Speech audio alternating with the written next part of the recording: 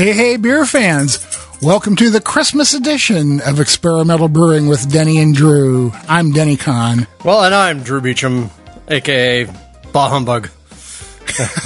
Hey, man, I love that music. I'm boogieing down. Well, good. At least one of us can. And maybe you're wearing your Santa hat and dancing around glasses of BVIPA. If you haven't watched Pico Brew's ad, you know what I'm talking about. If you haven't, God help us all. Anyway, together we are the authors of Experimental Homebrewing, Mad Science in the Pursuit of Great Beer, and Homebrew All-Stars. Between the two of us, we have nearly 40 years of homebrewing experience. I'm the guy known for weird beer and strange ideas. And I'm the guy who's known for questioning the conventional wisdom and checking it out. All right, and on today's episode, we are going to get a little bit of feedback, head into the pub and talk a couple pieces of beer news, because, hey, beer always has news. And then we're going to go to the lab, and we're going to talk about, well, brewery's brand new Public Enemy number 1. Where does it come from, and just how do you deal with it? Before we actually launch into something different this week, where, well, we're going to go back and visit some of those Q&A segments that we've talked in the past, and bring you some goldie oldies from the past 2 years of Experimental Brewing's question and answering period. That's right. We dug deep into the archives, picked out some of our favorite questions that we got from people, and we didn't pay any attention to if we actually answered them correctly or not. I was going to ask, well, let's see if our answers hold up in this modern age of new information. And then, of course, we'll give you something other than beer before we close out and get you on your merry, merry, merry beery way. But before we get into doing all of that, we want you to listen to a word from some of the people that make this show possible, and we'll be right back.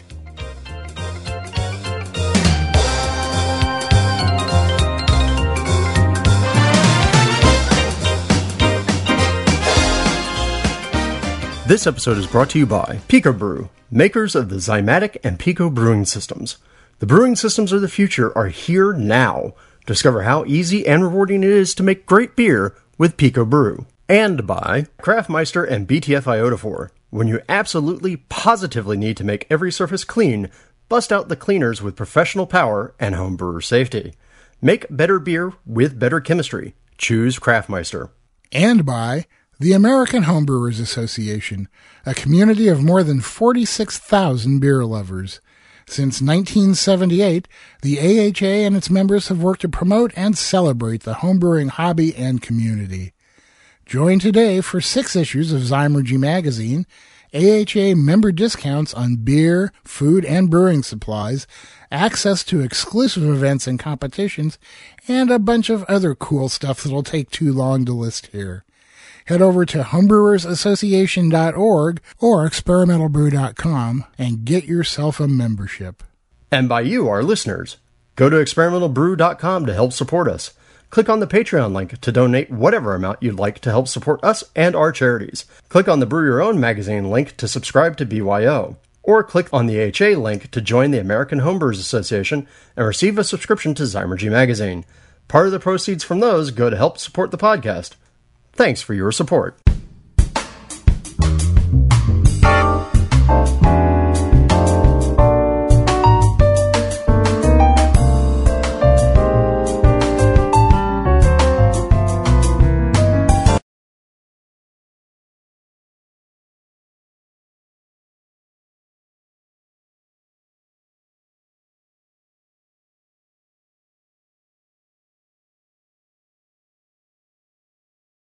Thank you so much for sticking around. We're back, and we're going to get going on things here now.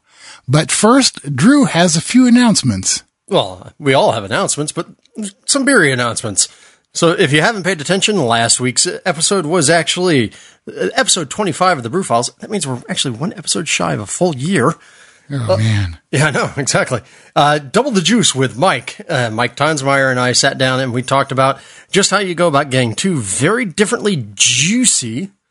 So, you think I'm going to react beers. to that, man? No, I'm just sitting here. I know you're twitching. I can hear it. No, that's okay. I've gotten over that.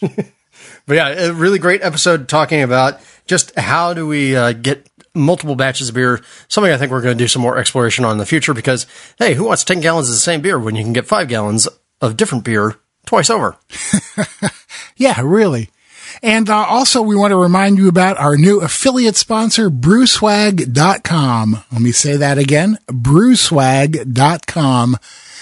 They are running this great deal. If you go there and enter the code experimental at checkout, they'll give you 7.5% off, and they'll match that 7.5% as a donation to our charity, which we're getting to right about now, huh? Well, hey, before we get to the charity, though, don't forget that you can support the podcast by leaving us a review in Apple Podcasts, click the Amazon, AHA, or BYO links on the website, and by going to Patreon and pledging $1 or $2 or more to our charitable cause, which for this part of the year is... Our charitable cause for right now is Axel's Angels and the Desi Strong Foundation, which helps fund the care and treatment of pediatric cancer.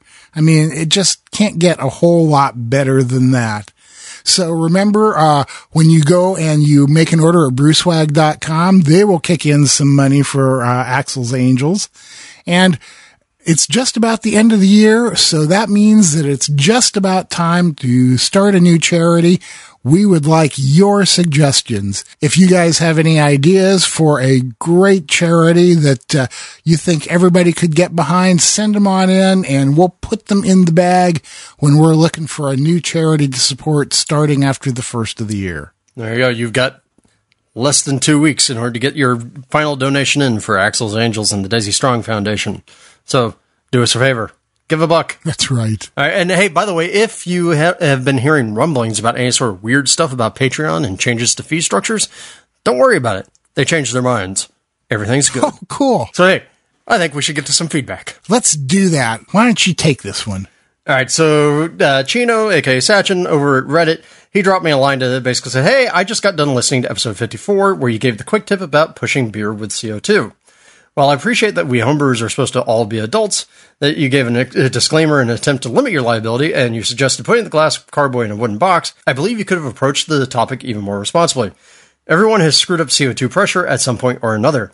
For example, I started closed sterile siphoning into a purged keg, but forgot my keg was under pressure and ended up resuspending all my trub as the CO2 escaped into the carboy. I'm just glad it was a PAT carboy. Maybe you could have suggested that all brewers use a simple and cheap DIY Bulldog when they do this, or at least glass fermenter brewers should do so, ferment in a corny instead, or avoid this technique.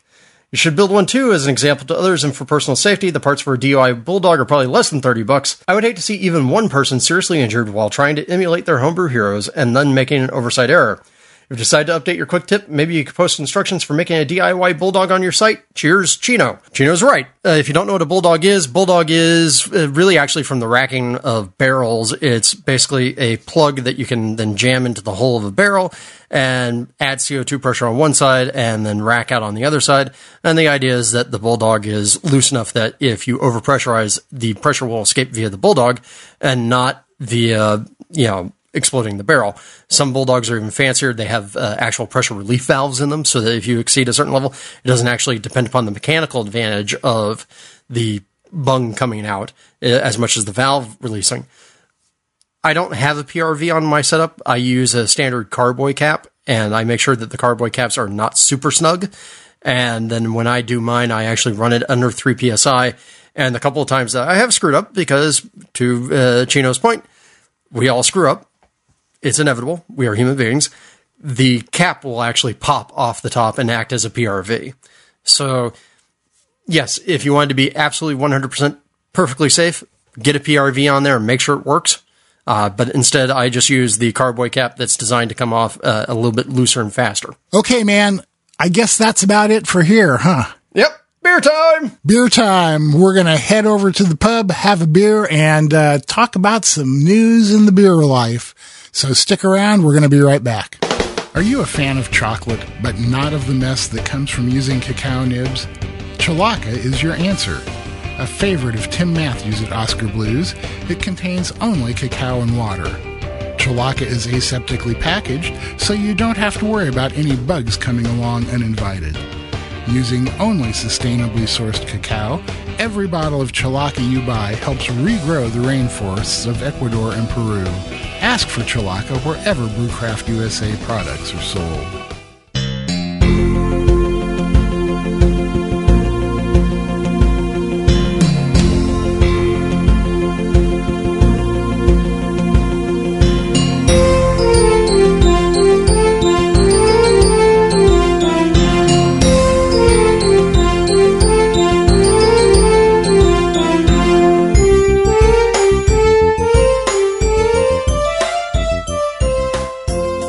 Okay, we're sitting in the Experimental Brewing Pub at the corner of Everywhere and Nowhere in your town, North Pole. And we're drinking a couple beers. What are you having today, Drew? Well, every once in a while, your local brewery decides to go play around with things and change things up. One of the original founding LA craft breweries, at least in this current generation of craft breweries that we have, is my good friends over at Eagle Rock Brewing Company. And one of their initial launch beers was a pale ale that they called Revolution, a really pale ale with, kind of that West Coast model of almost no pale malt. Kind of a session IPA without that actual name. And they've had that going now for like the 8 years that they've been open. And they just started to rejigger it, and they turned it into a new series, the 3056 series, which is going to explore all sorts of different hop combinations. And they just released the first one, which involves kind of an old-school combination of Simcoe and Centennial. And you know what? The way they changed it up and refreshed the beer, the whole revolutionized the revolution, so to speak, it's tasty. It's just one of those beers comes in at like 5%, and you can just keep drinking it and have a good time with it. Simcoe and Centennial are a great blend of hops, too, man. Oh, yeah. No, it's funny to think that that's now classic. I mean, I remember when Simcoe came in the market. But it's classic now, and it's classic for a reason. Well, I am having a Shoof Nice today because I just happened to see that they had it here, and it has been years since I've had one of those. It's basically kind of like your standard Shoof, except it's got a touch of time to it, and there's a couple other things going on here, but it's a really, really nice, refreshing beer. The time is not overdone. It adds to it. It doesn't dominate the beer, and this is one of those beers that I would love to have all year round, except that then it wouldn't be special. So I'm taking advantage of it while it's here. Kind of like Sierra Nevada Celebration in that aspect, right? Yep, exactly. I would love to have Celebration around all the time, but then I wouldn't have anything to look forward to at Christmas. Yeah. Well, Nice Shoof and all the Shoof beers, or at least all the ones I've had, are always really nicely done. Excellent stuff. I love it, and I'll take one anytime I can get one. Yeah, all right, now, hey, let's talk some beer news while we're drinking these beers so that we can keep ourselves from being bored by staring at each other's faces. So I think one of the things that we have to talk about is the ABI High End, right? High End is their collection of the 11 craft breweries and cideries that they have in their portfolio. They announced a brand new program that they call the Elevate program. Always love that sort of terminology, but the Elevate program, they say, from their CEO, from their president, Felipe, says, Elevate is our way of forging a new collaborative path forward for the entire industry. And it entails that they're going to start from the 11 breweries and cideries that they have under this umbrella, printing best consumed by dates, so that they can also have those along with the best, or born on type dates that Budweiser does, so that they can make sure that brewers or beer drinkers actually get beer at its freshest. They have also said that they are going to commit to using 100% solar and wind power at all their facilities, the craft facilities, by 2020, and reducing water usage at those facilities by 20% during that same period of time. Now, that also makes me wonder, as they're starting to move some of their craft beers up to, say, Merrimack in New Hampshire, whether or not that's actually also going to fall under that program there. And then the other one that I thought was interesting was that they are starting a fund that's being actually managed by an independent finance firm, $2 million to give to its craft partners for donation purposes. So that basically they're talking about, hey, here's a $2 million slush fund for all 11 of our partner breweries / cideries to use to help nonprofits in their local communities. So I don't know. What do you think about this, Denny? Well, it's all very well and good. That's all great stuff, and I'm glad to see them doing it. But they're doing it, I think, as a distraction so that you don't think about the fact that they're trying to limit your choices to other craft beers. So, it's like, good on them for doing all the good stuff, but it doesn't really negate all the not so good stuff they're doing. Yeah, well, and of course, I think that's interesting. Some of these things are, direct callbacks to other things happening in the craft industry. Like, for instance, the solar power piece puts me very much in mind of Sierra Nevada and New Belgium, who have similar sorts of programs. And the $2 million local nonprofit budget thing that they got going on there. That makes me think of all the hubbubaloo that happened when Wicked Weed got bought earlier this year, and they had to shut down their festival because everybody's like, oh, nope, we're out of here. And they're like, but think of the local nonprofits that we were supporting. So it seems like that's another way that they're trying to garner some goodwill, right? Right. Yeah, definitely so. But, whatever. Like I said, good stuff is good, but the bad stuff is still there. Well, there you go. So now, what do you guys think out there? Is the Elevate program going to elevate your opinion of the high end and their breweries? Let us know. I think I know what the response is going to be, but I'll be really curious to see what people have to say. I agree. But you have to ask, because not everybody agrees with us. And so you have a bit of news from California that may affect the rest of us, huh? Well, yeah. So years ago here in California, California tends to be on the bleeding edge of regulation, whether or not you want to consider that a good thing or not. It may depend upon your political bent. But years ago, there was a proposition that was passed. Another thing that California has is direct democracy. Propositions can be signed into law straight from, the voters. So one of these propositions that got passed years ago is called Proposition 65. If you've ever spent any time in California in recent years, you'll notice almost every place in the universe that you walk into has a Prop 65 warning up on the wall somewhere. And what that really is supposed to be a warning to people about potential cancer-causing chemicals in the particular area or around the manufacture of certain things, right? So I used to have an apartment that I lived in. Drive into the parking garage, somebody put a Prop 65 sign up there because the car exhaust from the cars parked in the parking lot emit cancer-causing chemicals. So a little bit of a mixed bag about the actual impact of that. Now, what does this have to do with beer? Cans are becoming a very popular package, right? Everybody loves them. I love my crowlers that I can get at breweries. I actually trust my crowlers more than I trust any of the growlers I see. I've started home canning beers. If you watched our Instagram feed, you see that I put up a picture of one of my cans that I'm going to send to Denny so he can taste. Yeah. Now, the thing is that we look at those cans and we go, oh, hey, look, it's an aluminum can. Well, except for the interior of the can is not actually aluminum. The interior of the can is a coating, plastic coating, designed to keep the beer from the aluminum. If you let the beer touch the aluminum, the acidic nature of the beer will actually eat away at the aluminum and it will affect the flavor of the beer. This would be bad. This was the reason why cans were not used for a very, very long time before people started to figure out what you could do.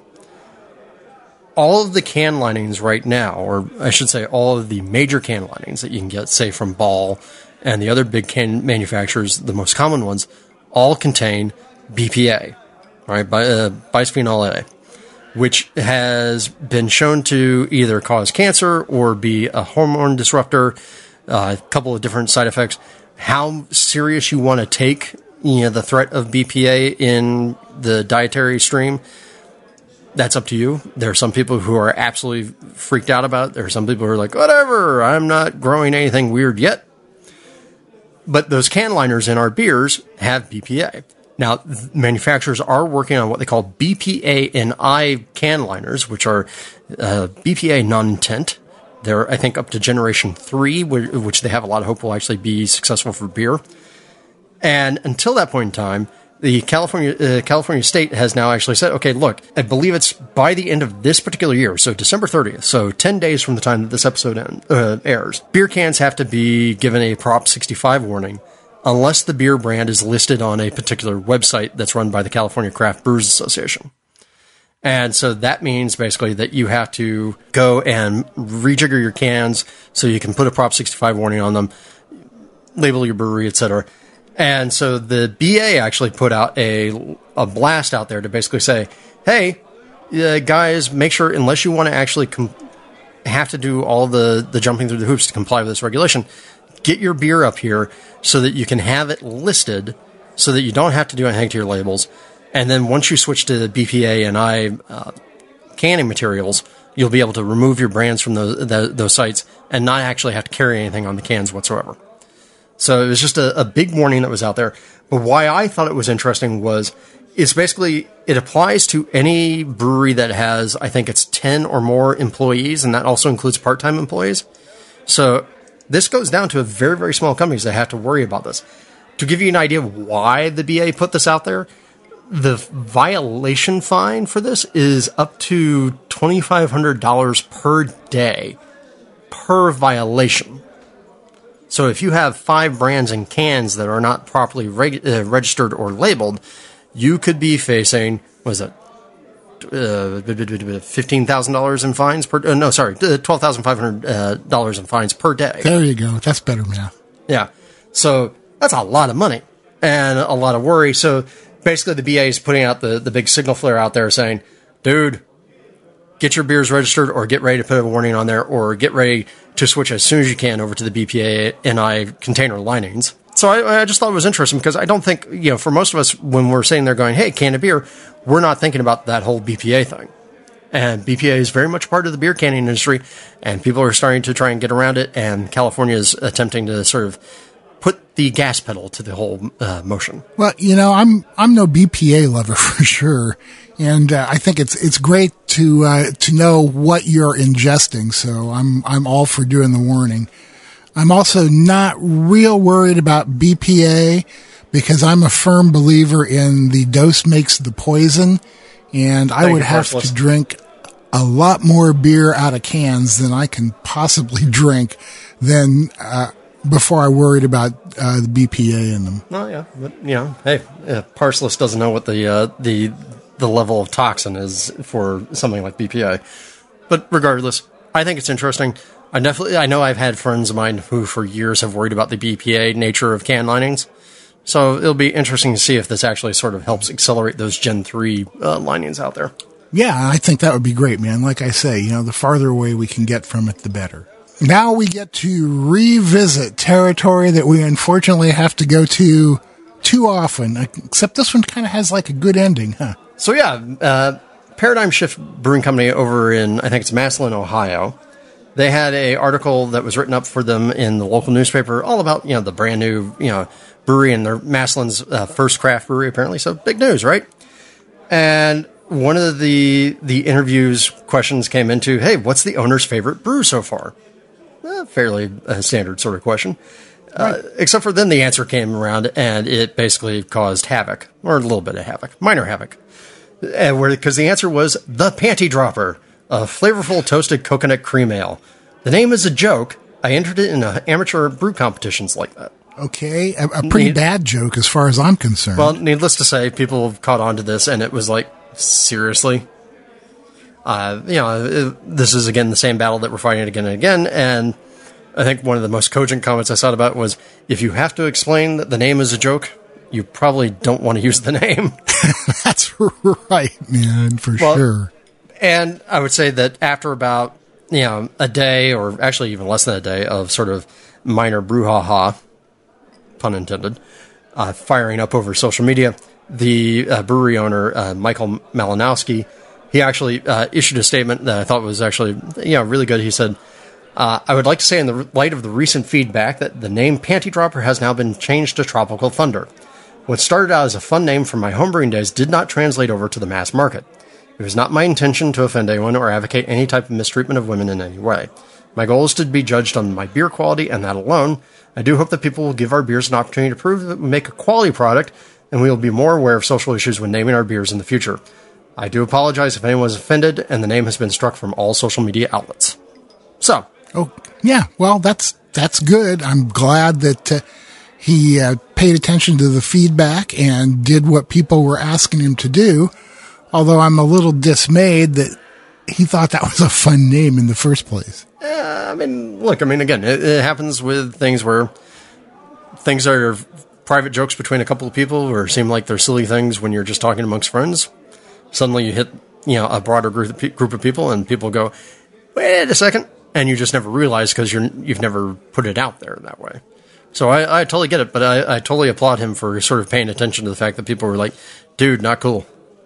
Yeah, and hopefully he's sincere about it. I assume that he is. I'm not going to ascribe any other motive to him, but, again, I just think it's a sad commentary that people think that that's an okay name in the first place, but that's the way I look at things, and not everybody looks at them the same way. Again, though, the needle is shifting where it used to be that if you told people that, the most common response was, hey, screw you, buddy. I'm just having fun here. Don't get offended. It's a joke. Now people are actually starting to pay attention and go, oh, okay, wait. So I'll take that. That's exactly. progress. Exactly, and that's a good thing. So let's finish up our beers and get out of here and head over to the lab to talk about a new bad thing going on. Oh, yeah, public enemy number one. That's right. So stick around. We're going to be right back after these messages. Wyeast has been producing premium liquid yeast for over 30 years and continues to provide homebrewers with the same quality, purity, and reliability as the professionals. Denny Kahn and Drew Beecham collaborated with Wyeast to bring you this quarter's private collection. As the weather starts to cool, some of the world's greatest beer festivals are getting ready to celebrate. Lagers can be the ideal beer for any season, but there's no better time than autumn to brew some of the classics. With their lower fermentation temperatures and accentuated maltiness, our 2002 PC Gambrinus Lager, 2487 PC Hellerbach, and 2575 PC Kolsch II will lend ideal variety and complexity through the months to come. Get them October through December 2017.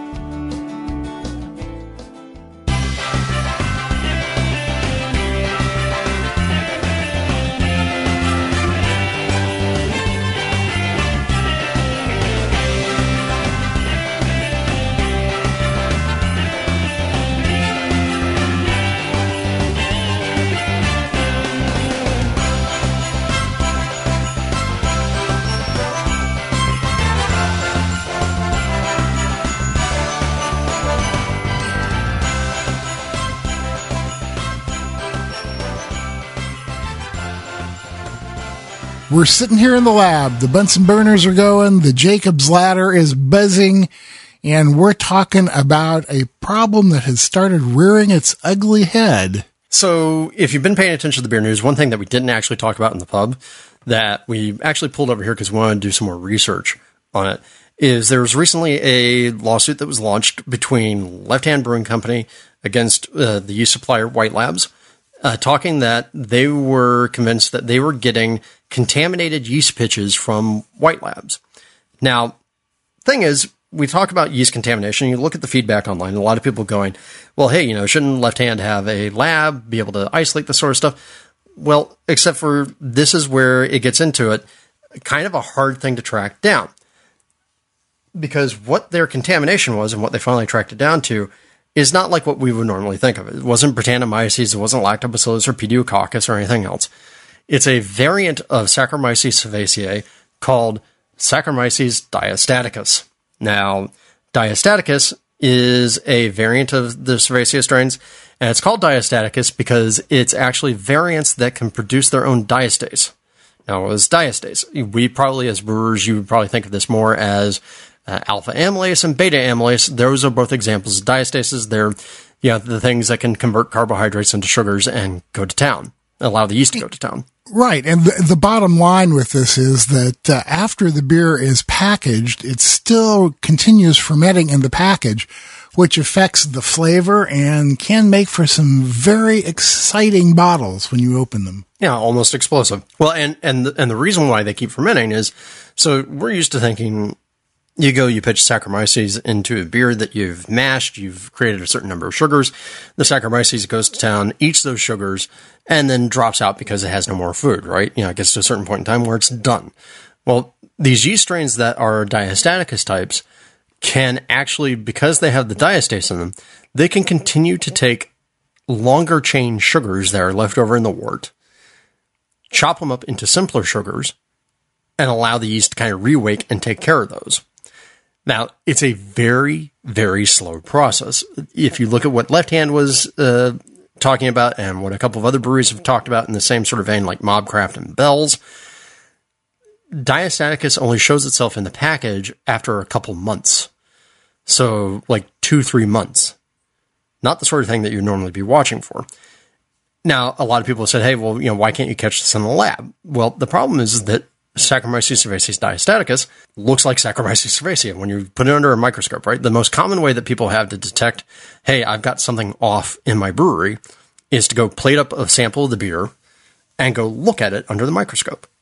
Lactobacillus, Pediococcus, even Brettanomyces look very different The morphology of them look very different from, just regular plain Jane Saccharomyces. Well, Diastaticus looks exactly the same under the microscope as Saccharomyces. So you can't just do it with the simple tools that most breweries will have. In fact, I think if you look, part of the accusation of the lawsuit out there is that even White Labs didn't have an easy way to tell when Diastaticus was getting into the middle of their pitches, assuming that's the case.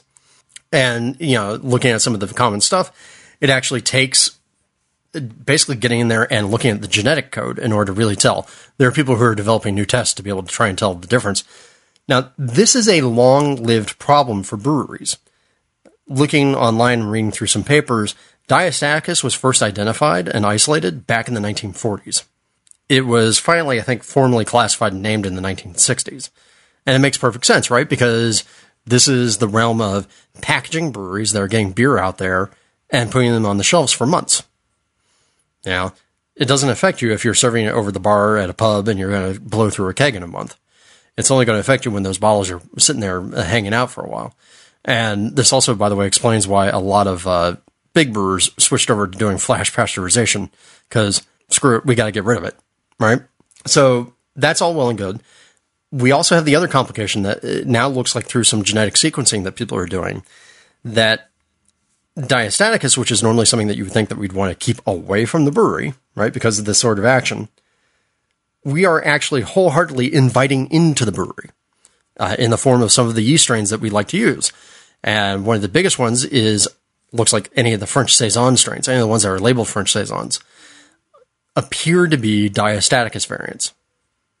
Which means that if you do one of your Saisons and you do it with 3711, or the White Labs equivalent, or anybody else's French Saison equivalent, you're bringing Diastaticus into your brewery. Now, for us homebrewers, if you're not trying to keep your beer around forever, you're not trying to go into bottles that you're going to hold on to for a long time, probably not a problem.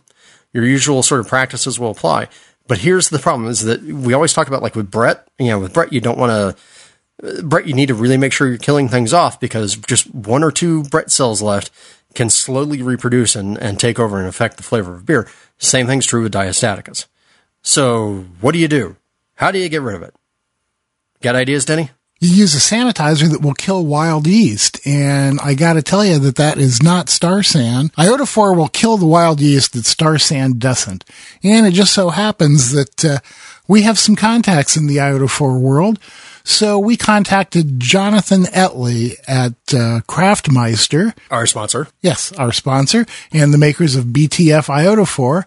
And we asked him about it. He checked in with Dr. Chuck Landman, the founder of the company, and they replied to us, "I do agree that yeast cells are not particularly resistant to chemicals. I suspect a 25 part per million iodophore solution will do the trick, provided the surface is clean. A soil load could hide a lot of things, and iodophore might not get in contact to do the job. So remember, it has to be clean before it can be sanitized." And Jonathan went on to say that they've contacted the manufacturer that they get some of their iodophore stuff from, and when they hear back from them, they will get back to us with more information. In the meantime, though, if you are concerned about Diastaticus, probably the best thing you can do is start sanitizing with iodophore, or at least switch back and forth if you're using Star San between it and iodophore. Yeah, and they suggested very particularly that 25 parts per million, which is usually on the higher end of what's recommended for iodophore. That's about 1 ounce per 5 gallons.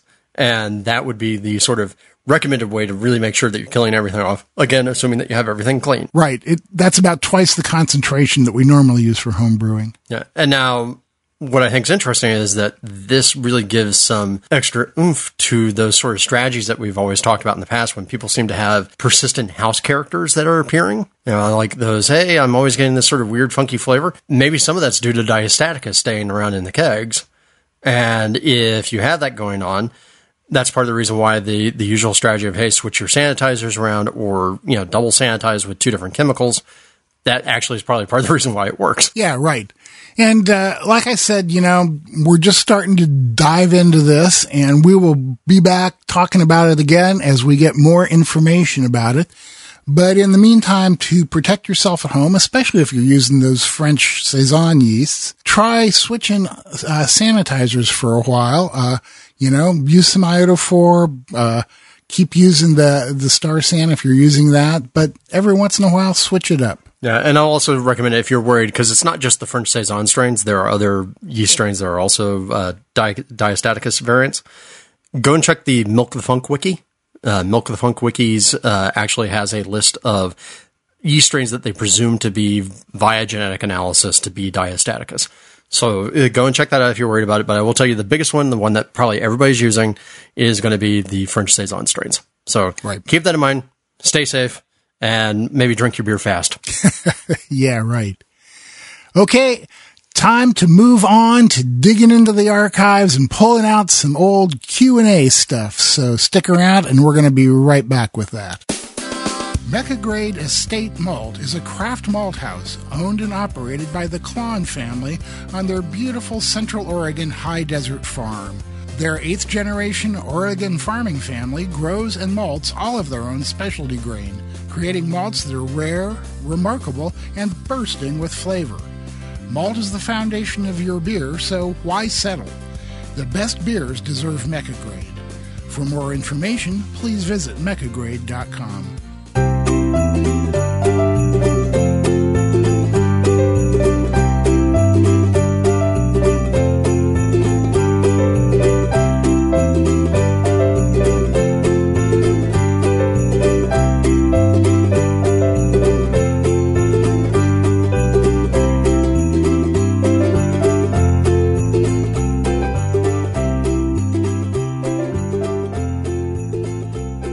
Alrighty, we are back, and we have pulled out some of the old Q&A segments to listen to, because over on the UK Homebrewing Forum, there were some suggestions that it would be great to put together a show out of all of those. So we've grabbed a few that we thought were kind of interesting, and we're going to start doing them. This first segment here is going to have questions about Drew's philosophy of brewing on the ones, about commercial brewers sharing recipes, BJCP versus GABF style guidelines, and about how the length of time you mash affects your beer. So let's get into that right now. It's time for Ask Denny and Drew, the part of the show where we try and see if we can come up with halfway decent answers to your questions. And Drew has the first one this episode. All right. First question comes from Tom Brennan, who emailed us to say, first off, I'm a big fan of the podcast. We love fans. Thank you. I discovered it somewhere around episode 4, so I listened to it as I go around for my walks at 5 in the morning. Yeah, I'm that kind of guy. Well, while I appreciate the walks at 5 o'clock in the morning, I'm actually surprised that you don't consider this a safety hazard to be listening to us at 5 in the morning. But, it says, your talk on brewing on the ones totally changed my style of brewing. My entire process has become so much simpler that along with some tweaks in my brew house have helped my beers taste even better. Okay, now that I've buttered you up enough, I just want to see if you think this is a crazy enough idea to work. You do not have to give me feedback on this, but a simple yes or no would be fine. Well, too bad, you're going to get a lot of feedback. And it's a wheat saison. Tom emails in a wheat saison recipe for 5 gallons, 57% two-row, 38% white wheat malt, 5% Cara 20 for some color, and then a half ounce of Sorachi Ace at 60 minutes, and a half ounce of Sorachi Ace at 5 minutes, with a pitch onto a previous dry yeast that he used. Thanks, and keep up the good work. Oh, I guess Denny too. All right, so Ow. Yeah, now you know why it's in here. It's Saison, and it digs at Denny. Yay. No, all right. So the question seems to be about whether or not I agree with the recipe formulation here, and yeah, I totally do. What your recipe is there, Tom, is not too far off from my Saison Printemps, which is my wheat-based Saison that I do for the springtime, oddly enough. And it's a heavily wheat-based recipe because I like that flavor. And I like the lightness that goes up against it. And I think it also plays really, really well with American style hops, like the Sorachi Ace, or I guess I shouldn't say American style hops. Modern newfangled fruit forward hops. How's that? Yeah. My only concern with Sriracha Ace is always whether or not you get into lemon pledge territory, but that seems to be crop dependent. So my only change that I would say is I would probably still stick with my usual regime, which is a bittering dose of Magnum, and then load in the flavoring hops later. But I think you're going to be good enough, and you'll have an awesome lightweight Saison that you can guzzle down easily. So in a nutshell, then, your answer would be yes. Yeah. Yeah. In the Swedish. Drew speaks Swedish. I didn't know that. So Drew now has one where the guy sounds just a bit peeved. Yeah, this one definitely comes under the category of some ranty, hatey type stuff, but it was an interesting enough conversation for us to have. I thought we should answer it. This one comes from Mr. H, who emailed us, and it says, during the blank festival, I talked with a representative from a local brewery about an interesting popular brew they had on tap. After I complimented him on the brew I was drinking, I told him I was brewing a similar beer. He immediately said, well, I'm not going to tell you what we put in ours. First off, go F yourself. I never asked. Secondly, I'm a 5-gallon batch homebrewer, not Slugworth. I brushed that off. And, yeah. Hey, Charlie and the Chocolate Factory. I know, man. I love it. A Charlie and the Chocolate Factory reference. I brushed that off and told him an ingredient I used, and he laughed at me. I'll tell you, we didn't use that in ours. All right, dude, I'm going to make your beer, but better just to effing spite your ass using that particular ingredient. Who let this goon into the event, and why do some craft brewers act like this? Well, I can't talk to the specifics of this particular conversation that you had, except for it's kind of a crappy conversation. I will say that beer fests are not a lot of fun when you're on the craft brewer side of the table. Yeah. You know, it's a hot, kind of just annoying job. A lot of times you're not being paid for your beer that you're being poured. It's all, oh, hey, look, it's good exposure for you. It's marketing dollars. Well, yeah, everybody else is there partying and you're working. Yeah. So one, I think that's going to tend to make people crabby to begin with. Plus, it's usually your weekend. But having said that, yeah, sometimes people are just bitchholes, to reference our earlier conversation. And that definitely sounds like a bitch-holy thing to say, coming from somebody. And I've known and I've met some craft brewers who are like this, who are, you know, sort of, my recipes are proprietary. They contain my special magic. So I'm not telling you anything. And I also kind of feel like there's a little bit of a bass-ackwards way of trying to generate mystique about a particular beer. I obviously am not precious about recipes. I will put out recipes at the drop of a hat, so I don't care about it. But there are some people who are just going to be like that. So sometimes, yeah, you run into a craft brewer who is a dick, despite all the number of times that we can sit here and say, hey, you know what's the best policy in life? Don't be a dick. Now, having said that, at the same time, who knows?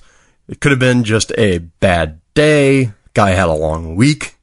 Yeah, you were the 20th person to come up and bug him about the beer that day. You know, whatever. There are lots of reasons that somebody's temper can fray, particularly over the course of pouring at a beer festival.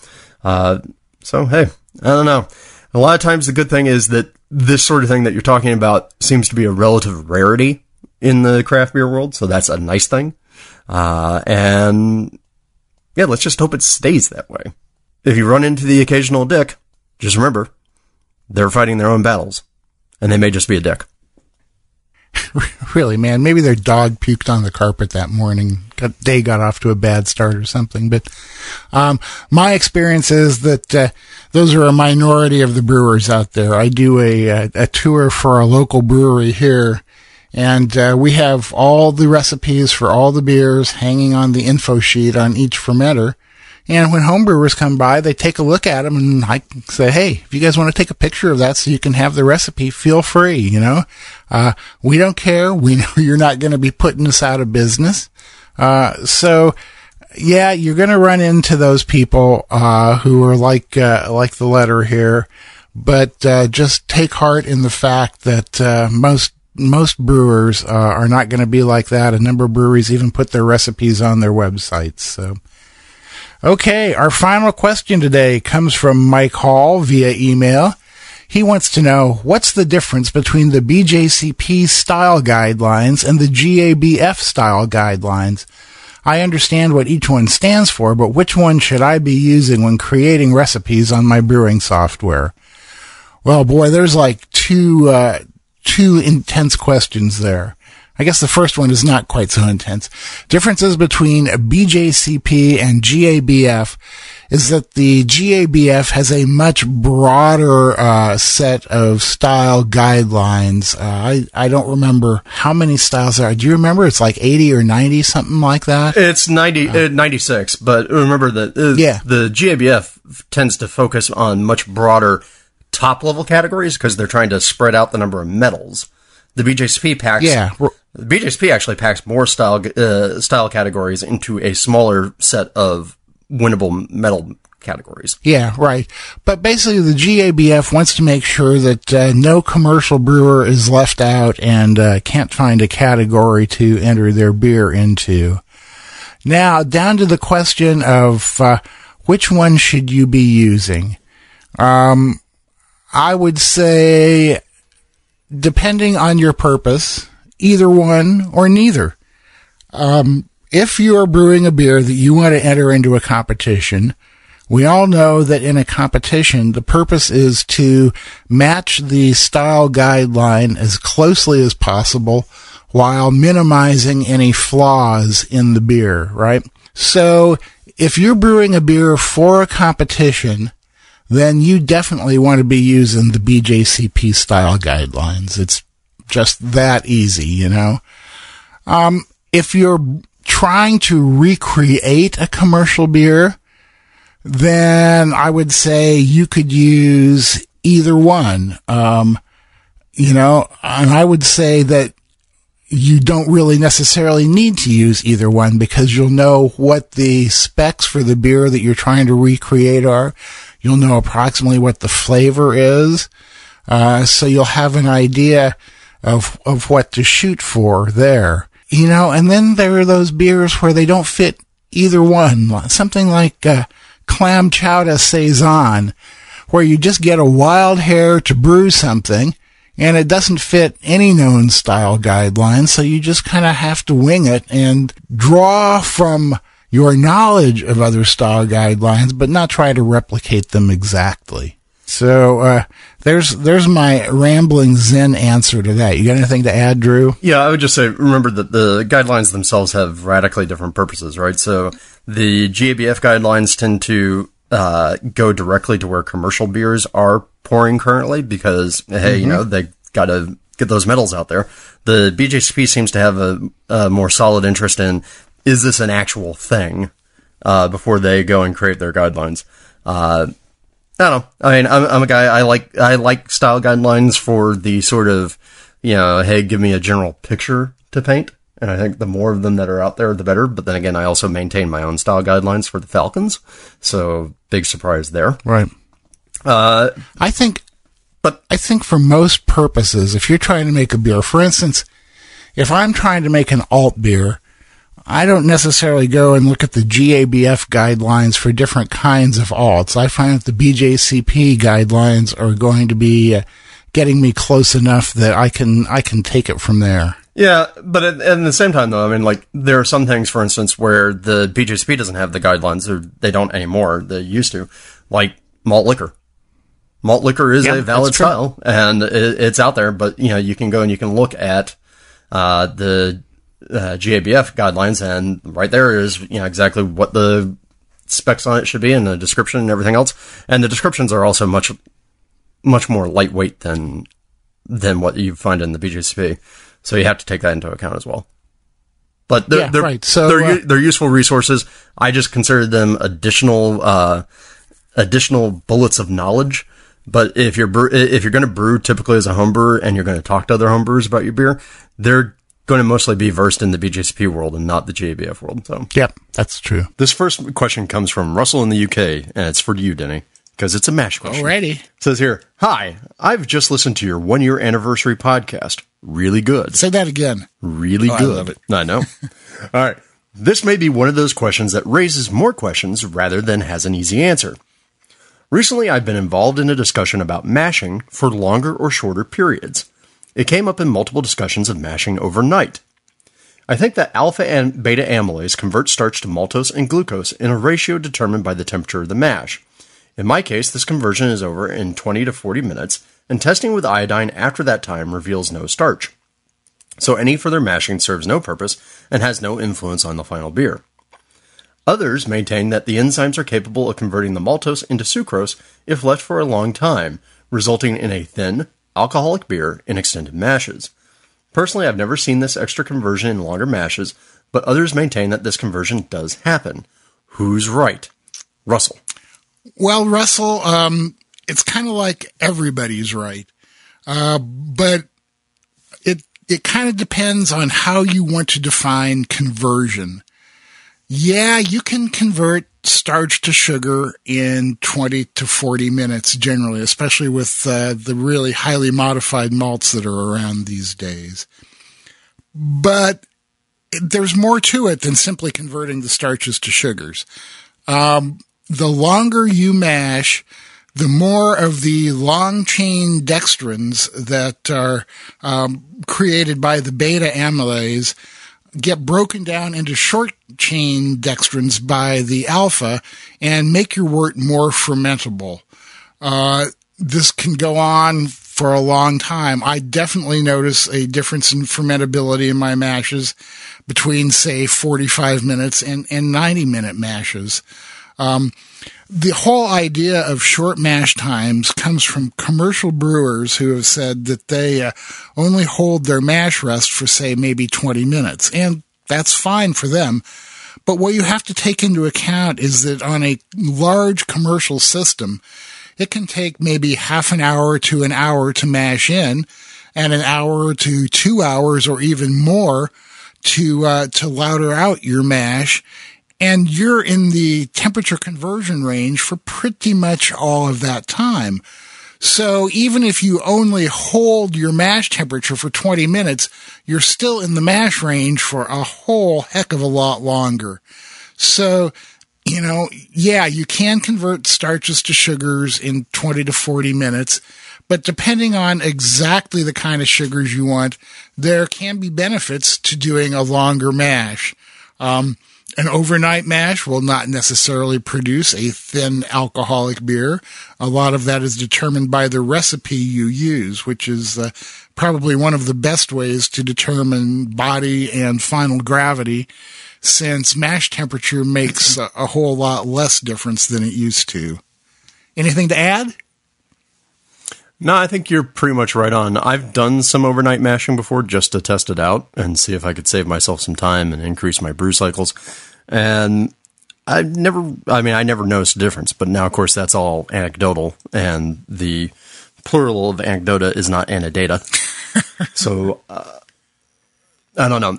No, I tend to think we put a little too much emphasis on the effect of time and really what we're doing. I mean, I think even nowadays we're seeing that the vaunted selection of mash temperatures doesn't matter as much in the final taste of the beer as does the recipe composition and whether or not you're actually just getting to your conversion. Yeah, that's right. I think that if people who are out there who are thinking that if they mash at 153 instead of 150, they'll make a big difference, I think you're pretty much fooling yourself. Use your recipe to control that kind of thing. But having said all this, I do think Russell brings up a good idea for an experiment. That if we can convince some of our Igors to try the idea of doing an overnight mash without the fears of having a sour mash happen, I think it might be worthwhile to just double check and see. Because I know for some people that if they could get away with splitting their brew days into an evening session for the mash and a morning session for the lauter and boil, that they could actually increase the amount of brews that they do. So that's not a bad idea to check it out and see. Oh, I could be on board with that one, man. I'll go for anything that will give me a chance to brew more often. No, back to the editing minds for you. Yeah, right. Stuck in the guest room with Pro Tools. There's the first segment. We're going to hear from our sponsors, and we'll be right back. When I'm done brewing, I want to be done brewing, not waiting around for my wort to cool. With the Hydra, the Corny Pillar, and the other great chillers from Jaded, I can be done when I'm done. No more waiting 20 minutes for the wort to cool enough to add Whirlpool hops. No more messing with cleaning and sanitizing counterflow or plate chillers. With the super fast immersion chillers from Jaded, you can chill your wort in minutes without all the hassle. Jaded chillers aren't just works of art, they're the fastest, most effective chillers you can buy. Check them out at jadedbrewing.com.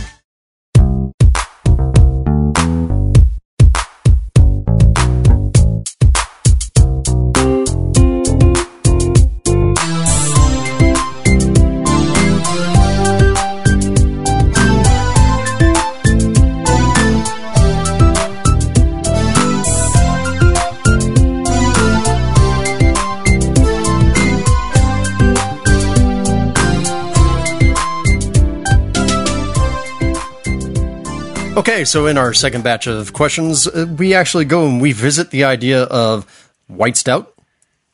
I just like making Denny twitch.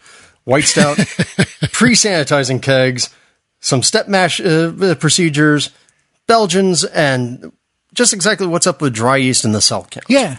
So sit back and go listen to some questions. All right, this one comes from Chris, who says, "Hi, guys. I suppose this would be more of a question for Drew than Denny, given Denny's feelings on white stouts." Denny, do you have feelings about white stouts? My feelings on white stouts are more sanguine than they used to be. Show me on the doll where the white stout touched you. But nonetheless, I had a question about flavor composition in a white stout I'd like to brew.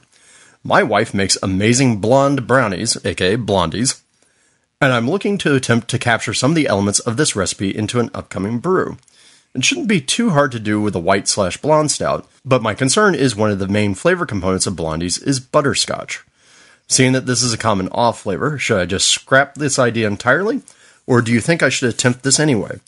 I'm not brewing this for a competition, so I suppose it's fine regardless, but I was just curious of your thoughts on intentionally introducing a flavor that is considered an off flavor into this beer. Thanks, Chris. P.S. Butter is also a central component of blondies, but I don't even think I'm going to attempt incorporating that flavor. All right. So for my take on butterscotch, you're right that butterscotch is kind of usually considered to be an off flavor, as a sign of diacetyl, just like your butter flavor that you were worried about. However, remember that there are a lot of styles out there that include diacetyl as an actual flavor component. It's part of the style. So if it's something that you're going for intentionally, I actually don't think it's a bad idea, although I would avoid going for straight pure butterscotch flavor like a butterscotch extract, because I think if you do that, then you're going to come off very candy-like and more like you're trying to make a Harry Potter butterbeer clone. So I would tend to play more with the caramel aspects of butterscotch, particularly if you're not going to try and back it up with that sort of buttery slickness. So my usual take on this sort of thing, again, just like with a white stout, I would go for oats, maybe go for the Golden Naked Oats, because the Golden Naked Oats carry a caramelly flavor to them, in addition to having all that oaty goodness. But yeah, I would focus on maybe some nice toasted notes, some light caramels, so something like in the light Simpsons range. Maybe even just do a C8 from Belgium, what they call caramel pills, not carapils. And then, use that to capture your butterscotch flavor. I would, depending upon how hard you want to drive it, I would also probably get my hands on some butterscotch extract. Don't use like a Torani syrup because those are way too sweet. And just do that. But try and go for more of that burnt caramel type thing. Get that sort of toffee aspect and not the pure butterscotch. That would be my recommendation because I think that's a better fit. Yeah. For a beer flavor. I would say don't be afraid of introducing a bit of diacetyl if you think that that's going to reinforce the flavor that you're going for. I mean, there are many German pilsners, Czech pilsners that's actually a bit of the style component. I've had a tendency to get diacetyl thrown from Irish ale yeast, so you might want to experiment with something like that in there. You're going for something that is kind of out there, so don't be afraid to try an out there technique to do it. Yeah, and speaking of out there, I can't believe these words are about to escape my mouth. This might actually be a instance where using ringwood would be justified. Sure.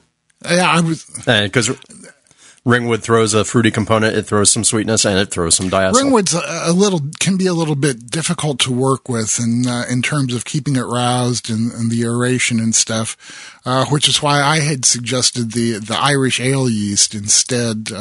Get some of that same character without quite as much hassle to it. Well, and the Irish ale yeast is going to be more subtle. Yeah, that's true. That's definitely true. It's time for the part of the show that we call Ask Denny and Drew, where you ask and we try to answer.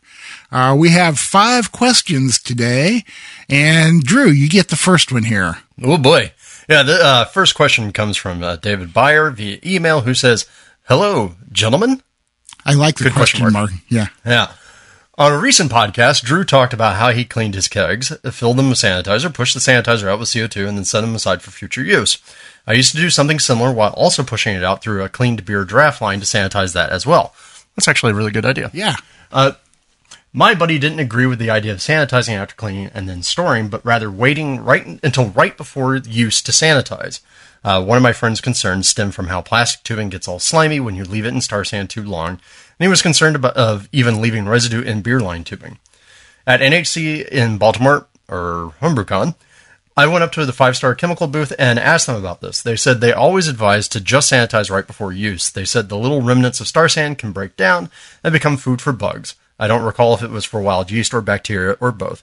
They said I should listen to my friend, and this also seems to fit with the common talking point that you shouldn't worry about a little bit of Star San in your beer because the yeast enjoys it.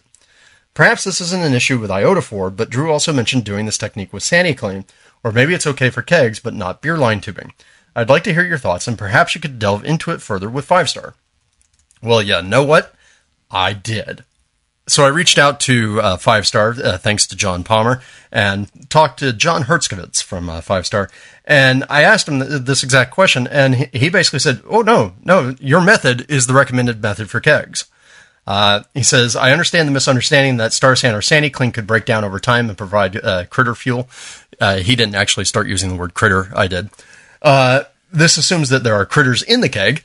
If you have cleaned and sanitized properly, then pressurized with CO2, there are no critters, and there won't be critters until you introduce them. You have sanitized a keg and then emptied the keg with CO2. This will be stable and not allow something to magically grow inside. And when I kind of pushed him a little bit further to make sure I understood, because we have talked about Star San before it becoming sort of yeast nutrient and bug fuel. What John said was when the pH solutions rise above 3.5, the solution's deactivated, and that's when it actually becomes a problem, particularly when it's between 4.5 to 6. That's when yeast are most active, and they'll feed off the micronutrients, and they'll actually pick up stuff out of the Star San solution, basically the phosphate. And if you put wort on top of a fermenter that has it, then yeah, that's when it will take those up. But here, the CO2 is not only is the keg sanitized, so there are no critters inside of it, but the CO2 actually will help keep the solution, the pH solution, down into the right range. So you don't really have to worry about it. Now, that's different than the plastic beer line tubing because that's a chemical reaction. And plus, let's also face it, you're never going to completely sanitize plastic, at least not beer line tubing. So you're always going to have something in there. And so, yeah, in that particular case, I wouldn't store beer line with sanitizer in it. But in the kegs, we have the thumbs up from the folks at 5-Star that you don't have to worry about it in this particular usage scenario. And this is actually the way they prefer for people to store the kegs. Wow, that is really great info, and it sure is good to get like something firsthand like that, you know? Yeah, isn't it? So, and by the way, that goes back to the point. This is the reason why we like to have your questions ahead of time, because if we can get your questions ahead of time, then I can do things like that. Yeah, right. So, all right. Send those questions in. And I think you got the last question today, huh? Yeah, I do. This one came in via our Facebook page, Experimental Brewing, from Jamie Wilton, another Englishman. It's a UK day here in Experimental Brewing. So it says here, Jamie says, "Hi guys from a cold and miserable northern England." He says, "I've got a question for you on step mashing. I use a Cool Box mash tun, aka Denny's Cooler Special, and I want to make my first Belgian double. But everything I've read suggests that stepped mashing is essential to achieve an authentic Belgian result. What are your thoughts on this? Do you agree? That was my thought. Or do you... Yeah.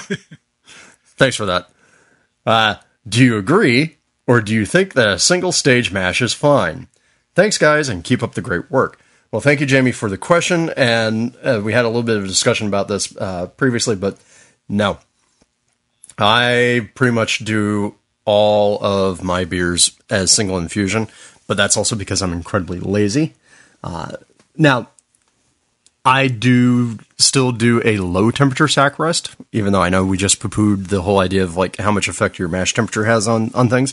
But I will actually mash in at around 148, 149 for a lot of my Belgian beers, just on the off chance that it is giving me an increased amount of dryness and also to get more beta amylase action. But yeah, I don't worry about it. If you look at the traditional Belgian schedules, they're absolutely barmy. Multiple steps. I think the one that I know from Brasserie Vapeur, which are the people who do Saison Pipé, that's like 4 steps to get up to the main saccharification level, and then finally a 5th step to go to mash out. And ain't nobody got time for that. Yeah, right. So I don't think it's absolutely necessary, but also at the same time, remember that if you're in a cooler, just because you're in a cooler doesn't mean that you can't do a step mash. Whether you want to do boiling water infusions to pull your mash temperatures up, or for, again, another chance where I'm going to say a word that nobody ever thinks coming out of my mouth, you can also pull a decoction. I mean, this is exactly what decoctions were really made for. You can pull a decoction, heat up that portion of the mash, and throw it back in and heat up your overall mash tun. And that's perfectly fine. So if you're absolutely obsessed with the idea of doing that, go for it. Do that. But I don't necessarily think it's absolutely necessary. I've made plenty of doubles without doing that. And really, in today's day and age, with all the character that we're getting from our malts, I don't think you need it. Yeah, I mean, for me, the big catch is the word essential in there. No, it is in no way essential. You can certainly do it if you have the time and energy and curiosity to do it. But you can make a great double without having to go that route. I'm like Drew. I mash my Belgian beers at 148 for 90 to 120 minutes. I find that gives me the kind of body and mouthfeel that I'm looking for. And keep in mind, in terms of drying them out, that for a triple, you'll be adding sugar. For a double or a Belgian dark strong, you're going to be adding candy syrup in there, and that's going to help dry it out also. So, no, it's not essential. Do it if you feel like it. It's your beer. Do what you want to do. Wow. Ramen. It's your beer. Do what you want to do. That could almost be a song, couldn't it? Let's not go there. Okay, I'm promising not to sing, but that could be the next ukulele. I was going to say, no, the problem is I sense ukulele in our future. Yeah, I wonder what funk ukulele would be like. We may find out.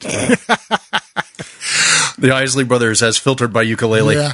All right. Thanks for the questions, everybody. Yeah, keep those questions coming in.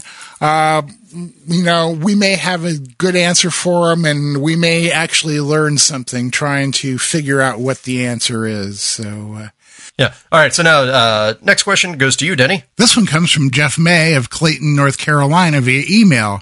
Jeff says, I often hear the statement that dry yeast packets typically contain 200 billion cells. I have seen this in many books and articles.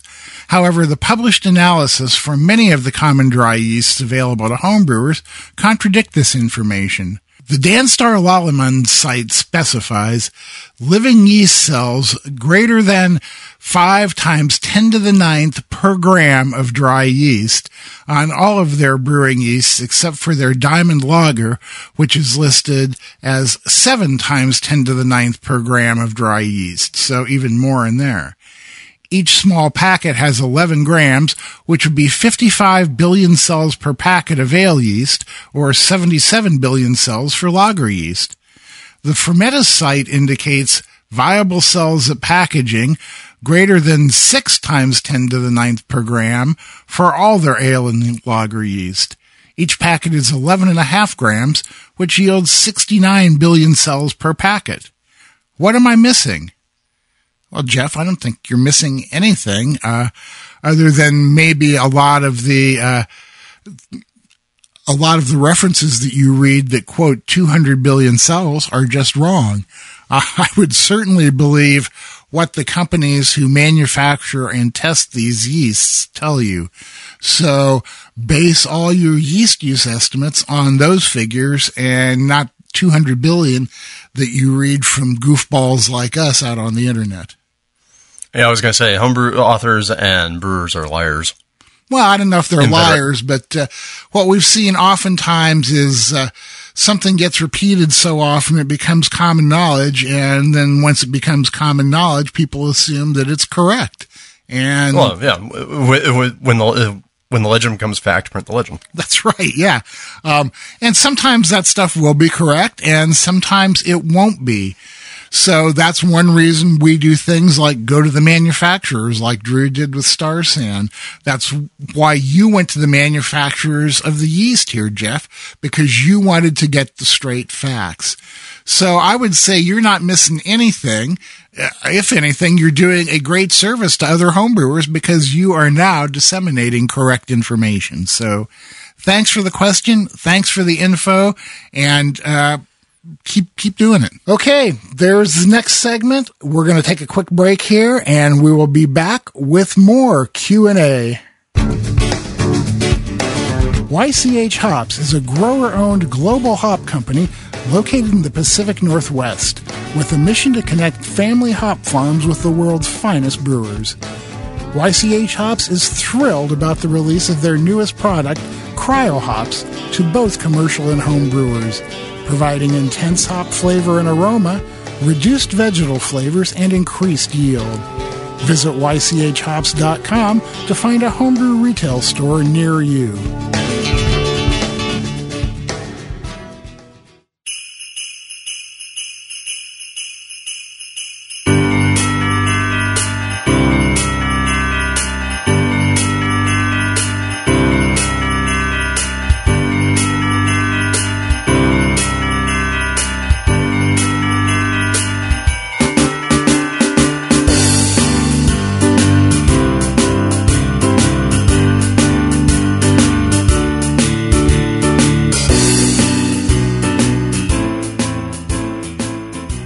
In this segment, we're going to answer questions about aerating your wort while it's still in the kettle.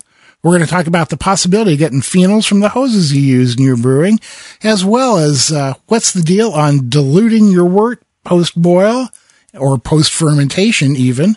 And we're going to talk about what to do if your stove doesn't hold a steady temp when you're trying to steep. So stick around and laugh at us. Our next question comes from Bill Sarowski via email.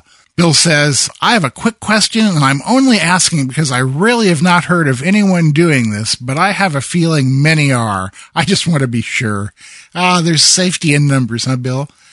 In trying to shorten my brew day up a bit, I was wondering why I couldn't aerate my wort while it was still in the brew kettle, chilling with the immersion chiller. I use pure oxygen, and I understand that I should wait until the wort drops below 80 degrees Fahrenheit, according to something I recently read in BYO. I do not exactly have the beefiest chiller out there at this present time, so rather than add a step of aerating the wort after it's in the fermenter, why not combine 2 steps and do it while still in the kettle? Thank you, and keep up the great work. Cheers. Well, cheers back at you, Bill. And I'm on your side, buddy. I don't see any reason you can't do that. There has been a lot of debunking. I hate to say actual debunking, but there's a lot less concern about hot side aeration than there used to be. Introducing oxygen into your beer while it's still hot. In spite of all that, I'm still of the school that's paranoid and feels like it's easy to avoid that situation, so why not do it just in case? When what Bill is talking about here when he mentions the BYO article is the commonly cited number of around mid 80s Fahrenheit being the limit below which you're pretty much safe from hot side aeration. So by aerating his wort in the kettle at 80 degrees, I don't see any problem at all. It's possible that maybe you could do it at a higher temperature, but why take that chance? You may be okay. You may find out that you have just proven that hot side aeration does exist to your beer's detriment.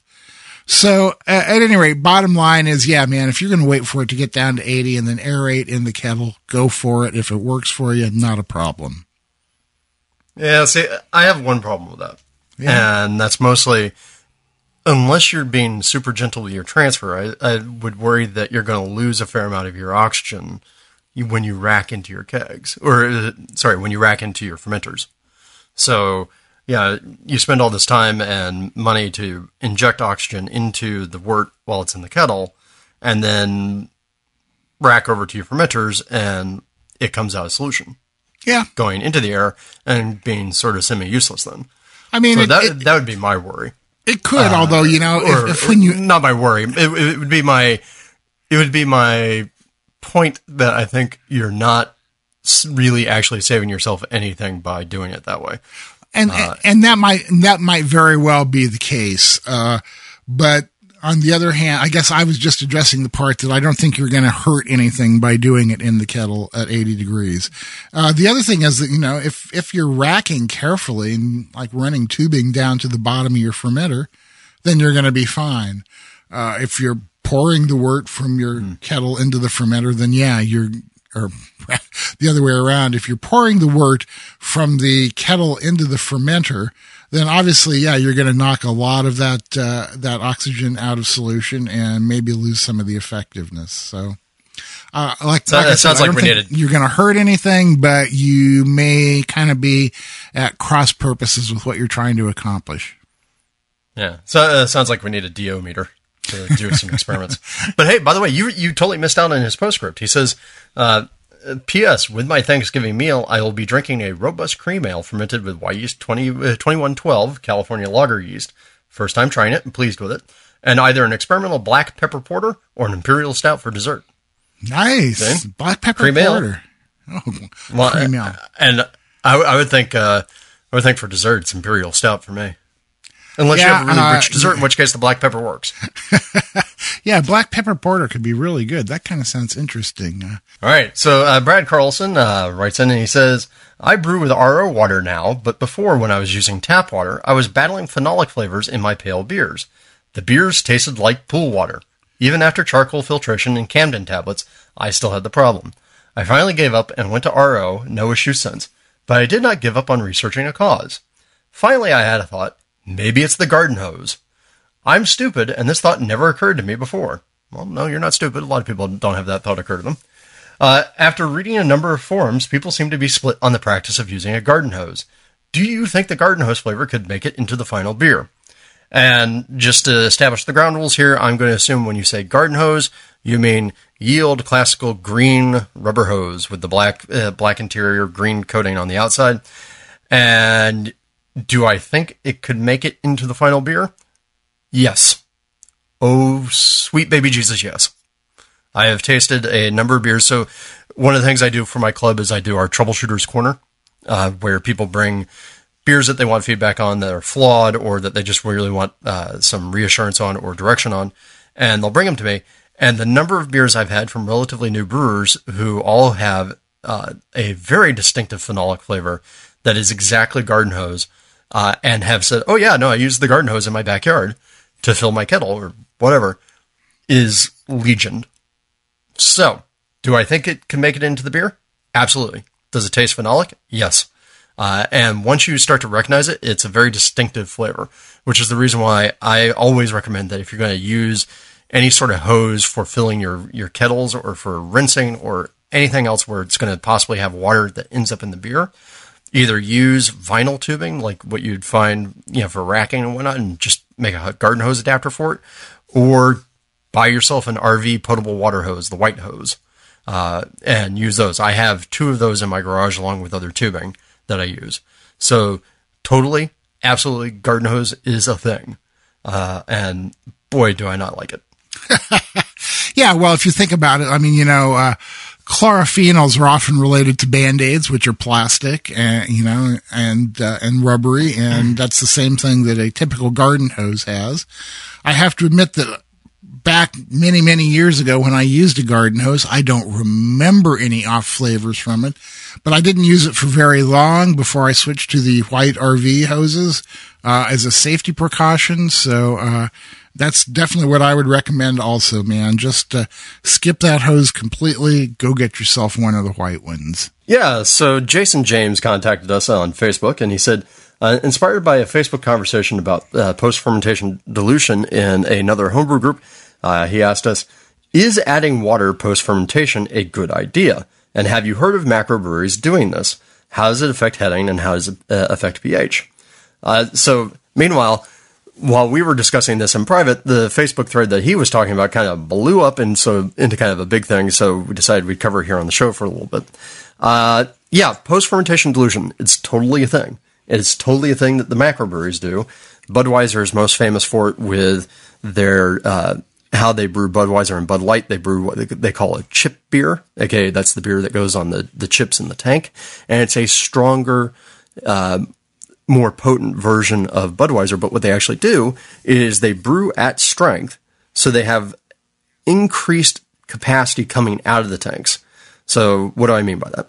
Well, it turns out big empty stainless steel vessels are expensive. They take up room. They cost money to cool and control. And you're also talking about having to move more liquid around the brewery. So what a lot of the macrobreweries will do is they will brew a beer that's, say, a third, a half stronger than what they intend to sell to the public. So that way they can squeeze more capacity, more alcohol in those tanks. And when they come out the other side, they dilute it just before they put it into the bottles or the cans.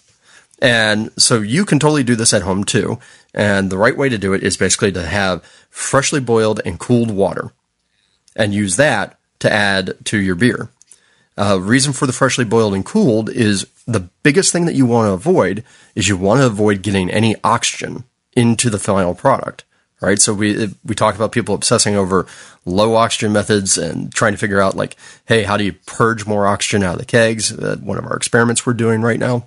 So if you were just to add cold water to the keg and then rack your beer onto that to dilute down, you would actually be adding a hell of a lot of oxygen into the beer because there's a lot of oxygen entrained in regular water. So what we do is we boil. The boil drives off the oxygen. Cool it, preferably in something like a keg. For sure, so it doesn't intake oxygen again. Yeah. So I do it when I do it, I'll cover in a keg, and then I'll just then rack into that. And the calculations are very simple. There's a simple dilution calculation. It's basically take the amount of alcohol that you have in your beer right now, multiply it by the volume that you have, and then divide it by the new volume with the water that you're adding. So that way, because water adds no alcohol, so it's really you're averaging out how much alcohol is going into the water solution. And yeah, I'll just rack into the keg, seal it up, put some pressure on it, and then I'll give it a couple of nice gentle shakes, and then I'll go and I'll really push the gas on it, and I'll do my carbonation method. Yeah, it's pretty easy. The original conversation, people were saying, well, this is cheating. And it's like, no, cheating. Come on. Who says it's cheating? You do have to know in advance that you're going to be doing this and take that into account in your recipe formulation. But other than that, it is simply just a different way of making a recipe. So, do it if you need to. Do it if you want to. It's fine. It's not cheating. It's easy. And, if you're limited on fermenter space, it can be a big help. Yeah. And the other thing I do with it is, so I have a Zymatic at home, and I'll make as strong of a batch of beer as I can make in a Zymatic at 2.5 gallons. And then I'll dilute it down when I go into the keg. So I've done this multiple times where I make essentially a strong brown ale in the Zymatic, and then I dilute it into the keg, and I bump the volume all the way up to 5 gallons, and I end up with a really tasty mild. It's easy to do. So the next question comes to us via Facebook from Chris Tate. He says, "Hey guys, just want to start off by saying that I love the podcast." Thank you so much, Chris. "I like how you both have a carefree but still hardcore approach to brewing." Yeah, well, it happens. Yeah. I'm more carefree. I do have a quick question, though. We're brewing our 9th batch of beer on the stove with a partial boil extract batch. Our electric stove is horribly inconsistent in maintaining temps, and because of that, I worry about steeping the specialty grains. How much do I need to worry about tannins and hitting my gravity when the majority of sugars come from the LME? I am dealing with temp swings of about 10 degrees. Thanks for putting out such a fun and informative podcast, and keep it up. You guys rock. As for the beer, there were about 3 pounds of grains, 2 gallons of water per the recipe. There are an additional 9 pounds of Golden Light LME. The hottest the water got to was 168. The recipe calls for 154. Based on what you said, and this is after I'd given him a quick answer, I doubt there is much to worry about as it stayed below 170. I will taste the wort once our boil is done and see how it tastes.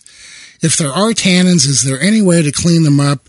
I've done a starter using 1 liter of 1040 wort that I renewed each night since Thursday, and I'll be pitching a 1 liter slurry. So will the yeast be able to clean any potential tannins up? We'll just start with that last part first because it's real quick.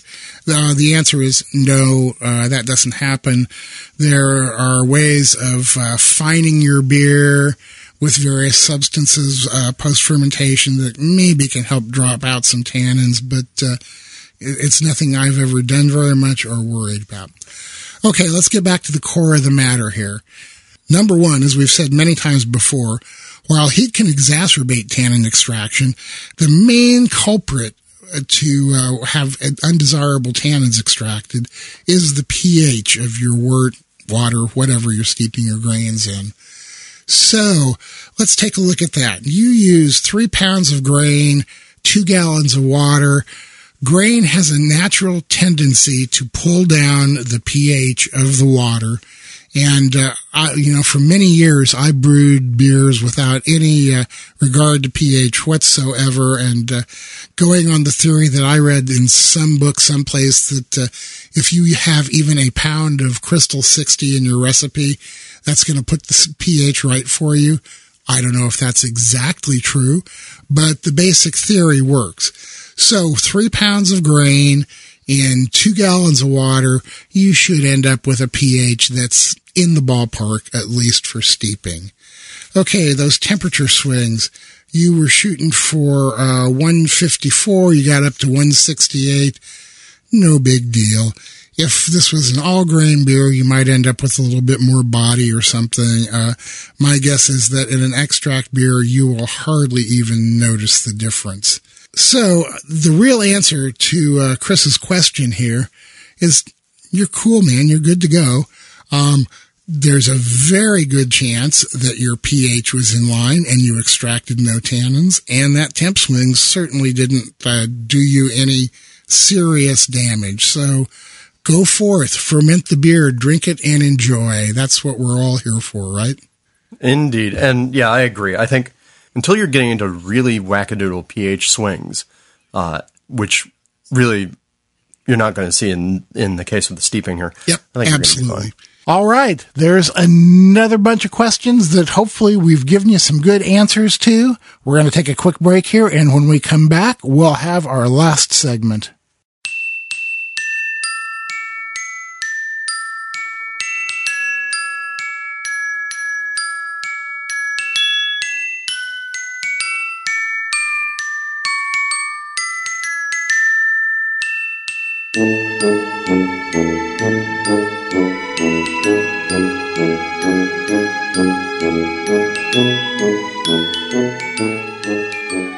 All right, and so for our last segment of questions, we're going to tackle some things about, well, just what do you substitute out for crystal malt? My whole thing about Sammy Claus and how you actually do it, whether or not you can get lead from your faucets, ingredients to help with your foam, and, well, what do you do with flakes and cereal mashing? So, sit back, and last batch of questions before we get on to our something other than beer and get you on your merry, merry way. Next question is from Mike from Maine via email. Mike writes, "Gents, great job with the podcast." Why, thank you, Mike. Denny's ukulele chorus is often stuck in my head, and I just want to apologize for that right now. Though I replace the beer, beer, beer, beer with bacon and other words. Well, that's kind of an interesting idea. I learned of experimental brewing by listening to Brad Smith's podcast a couple of months ago. I've listened to all 138 of his episodes, and I'm about a third of the way through the experimental brewing series. I've made 4 all-grain batches so far, and would like to try a barley wine. I found the AHA recipe for Sierra Nevada's Bigfoot barley wine. However, it calls for English Crystal 105 Levabond, and my homebrew shop here in New Hampshire only carries 15, 40, 60, 75, and 120. Nobody I know has even heard of 105. Any advice on what I should substitute the 105 with?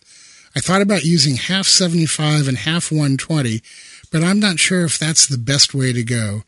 There's a good chance that I'm worrying too much about it, since I'm sure I'll drink it regardless of what I use. Thanks for the advice, Mike from Maine. Well, Mike, yes, you are worrying too much about it. It's beer, for goodness sakes. Don't worry about it. Enjoy it. Okay, so I would say in that situation, I would either just replace all the 105 with 75, or maybe all 75 and maybe a couple ounces of the 120. The thing about trying to blend crystal malts together to make a particular color is that you may get the color right, but you're not going to get the flavor right. 120 has a very distinctive flavor to it that isn't going to be at all like 105. And there's a couple other things in here that go along with the don't worry about it theory. Number one, having a recipe for a beer is, as far as I'm concerned, only about 10% of what it takes to replicating that beer. Your process is equally important. So, putting 75 in there is not going to get you any further off necessarily than if you had the 105 and your technique was different than Sierra Nevada's.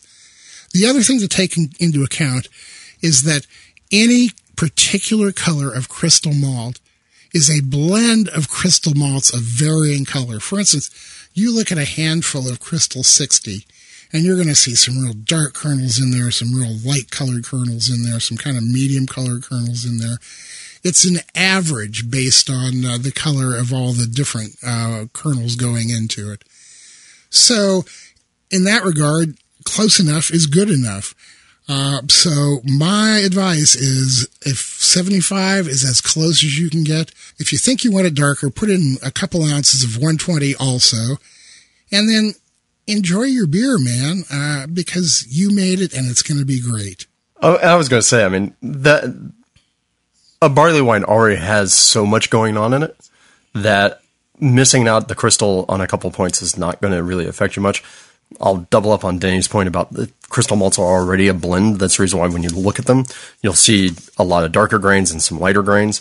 Regarding the 105, just off the top of my head and doing a little research, the closest that I can think about it, if you're obsessed with the idea that you have to get to 105, is basically Simpson's Crystal Dark. It's a British crystal. It runs, they say, somewhere between 95 to 107 Levabond. And Thomas Fawcett also has a malt called Dark Crystal that runs just a hair darker, starting at 110. So I would say if you're gonna be obsessive about it and want to get it dead on right, look for that Simpsons. It's also it is. But remember, you're not going to get it dead on right, no matter what you do. You're going to make a beer that is very much like Bigfoot. You're not going to make Bigfoot exactly, because only Sierra Nevada can do that. So, all right. So our last question for the day comes from Jamie Walton from the UK, who contacted us via Facebook. Says, I was just listening to the new show in the car today and was wondering about the Maltose Falcon Sammy Claus style recipe. I guess the newest version, 2001, is the best version? I was led to believe that the only hops used were Challenger. I'll use the S189 yeast, as my chances of getting a WLP 885 in the UK are slim to zero. How many packs would you use in a gravity that big? I wondered about 1 pack per gallon. What do you reckon? So, yeah, Jamie, the recipe from 2001 is the last one that we did. We were actually getting ready to brew the new version this weekend, but things have come up. So we're going to brew it next month in January. And the new version is much more in line with what you'd actually expect from Sammy Claus. So I don't know if Sammy Claus actually used Challenger for all of its run, but we are tending to focus on sort of neutral bittering hops. So we're redoing the recipe this year and simplifying the living bejesus out of it. So it's going to be roughly about 50-50 Pils and Munich, with a touch of Carafa 2 in it to kind of boost the color. The bittering will be very much in line with sort of my modern take on it, which is all Magnum, and then Hallertauer for some character. And for the yeast, I would say for a 5-gallon batch with this sort of gravity, and remember for listeners who don't have the recipe in your head, this beer starts at 1.140 original gravity. So it's a tiny bit big. And what I would say is for the size batch that Jamie is talking about doing, I would actually say that if you did 3 packs of the S189 properly rehydrated, you'll be fine. Yeah. Because I this think takes so a lot too, of yeast. although throwing in a 4th just to be sure certainly couldn't make any difference. Although I'm not much of a guy to rehydrate dry yeast, when you're abusing it like this, I certainly would. Yeah, I mean, and yes, this is real abuse. I would also recommend from our past experience that you have some other variety of yeast on hand to maybe help finish this along. I would also suggest doing multiple oxidation steps. So when we've done this in the past, we had the best success using a full yeast cake from a previous starter batch that I made, pitching the cake, oxygenating at the time of pitch, and then oxygenating for about the first 36 hours post-pitch, every 12 hours. Just to give it a little extra goose. Don't go much longer than that, because one thing you want to avoid is oxygenating when fermentation is wrapped up. That is not a good way to make beer. Yeah. So good luck, Jamie, with the project. I'll let you guys know how we're doing with the project. And, another tip, floor sherry actually works pretty well as a finishing yeast, although you'll definitely get sherry notes. But not in this particular beer, no, not at all, man. Okay, this one comes from Andrew Brown of Fargo, North Dakota. He says, first, great job with the podcasts. Thank you very much, Andrew. We appreciate hearing that. You've kept me company through many outdoor projects, staining a fence and now moving mountains of snow. My brew year's resolution is to finally get heat and water into my garage. In the past, I've tried to work around the freezing North Dakota temperatures so that I could brew on any day, not just a day when the outdoor temperature was above freezing, which is not that easy in North Dakota. Anyway, I've got a garage heater now and most of the insulation installed, but the water is causing me some confusion. I'm not going to trust that the garage always stays above freezing, so I'm planning to put a frost-proof outdoor faucet in the garage, standard building practice here in North Dakota. But I've noticed that all the outdoor faucets at the hardware store are labeled for irrigation use only, not for potable water.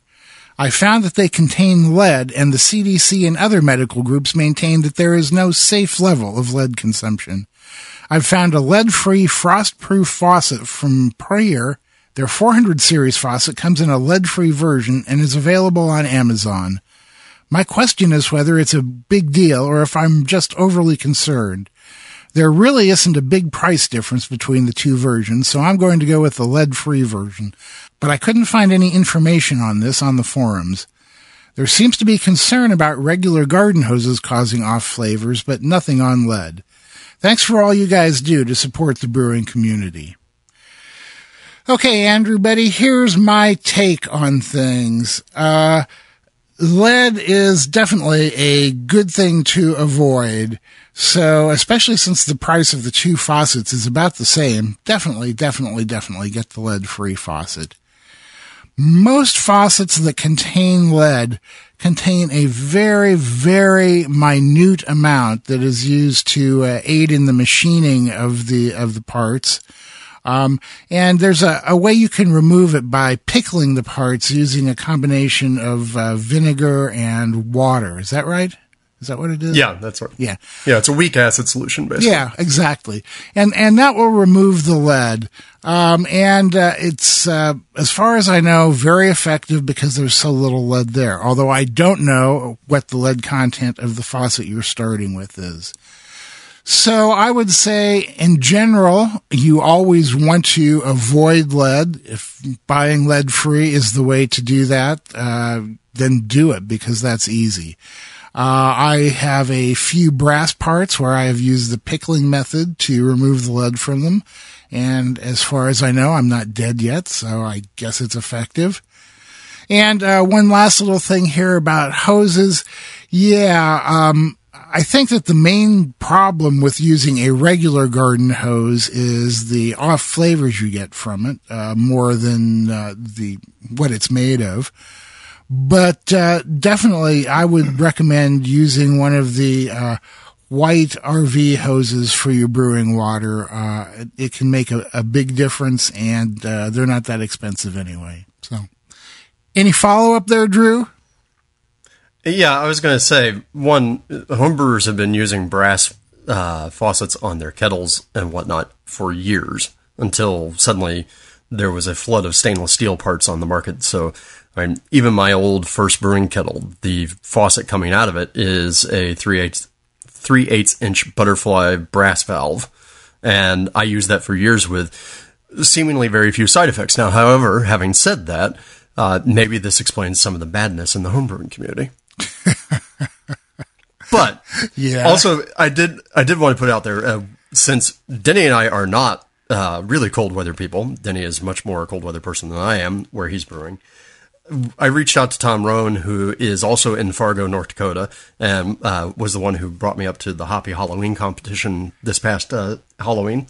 And he said his take on it was, go for the lead-free parts, because really that's what you want to do. Because it's not much of a difference. He also backs up the RV hose.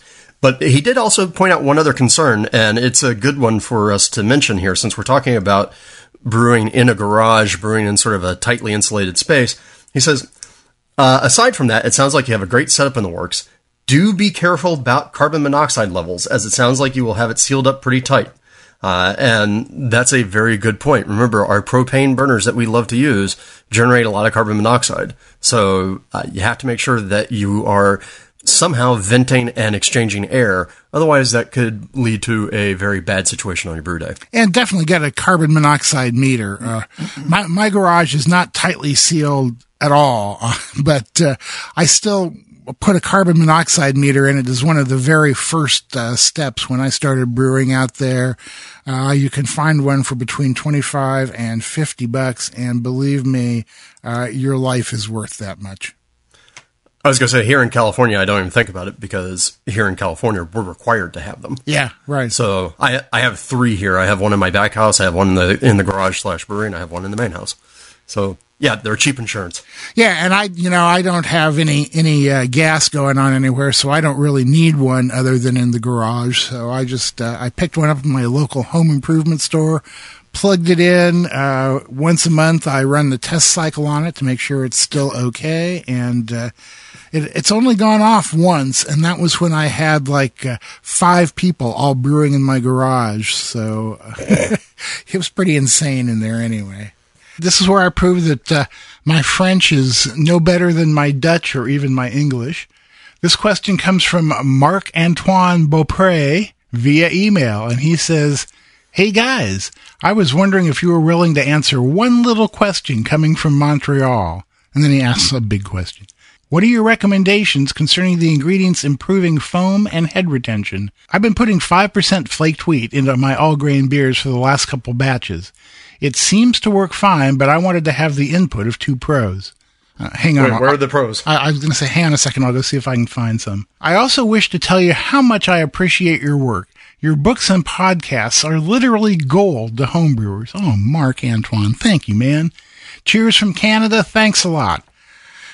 Well, darn, you said such nice things. I guess we're going to have to try and come up with a good answer to this, huh? So let me start by citing the age-old example here, which is Duvel. If you've ever had a Duvel, you know that that beer has the kind of foam and head retention that a home brewer would just kill to have in their beers. And there's nothing in that beer other than Pils malt and sugar. There's no wheat, there's no carapils, there's none of the stuff that people traditionally add to try and increase beer foam. Yeah, but there's Tetra hop extract. Well, yes. Which is incredibly foam positive. Yeah, right. And that's what I was getting at. It's your brewing practices and especially fermentation and that will get you the foam that you're looking for.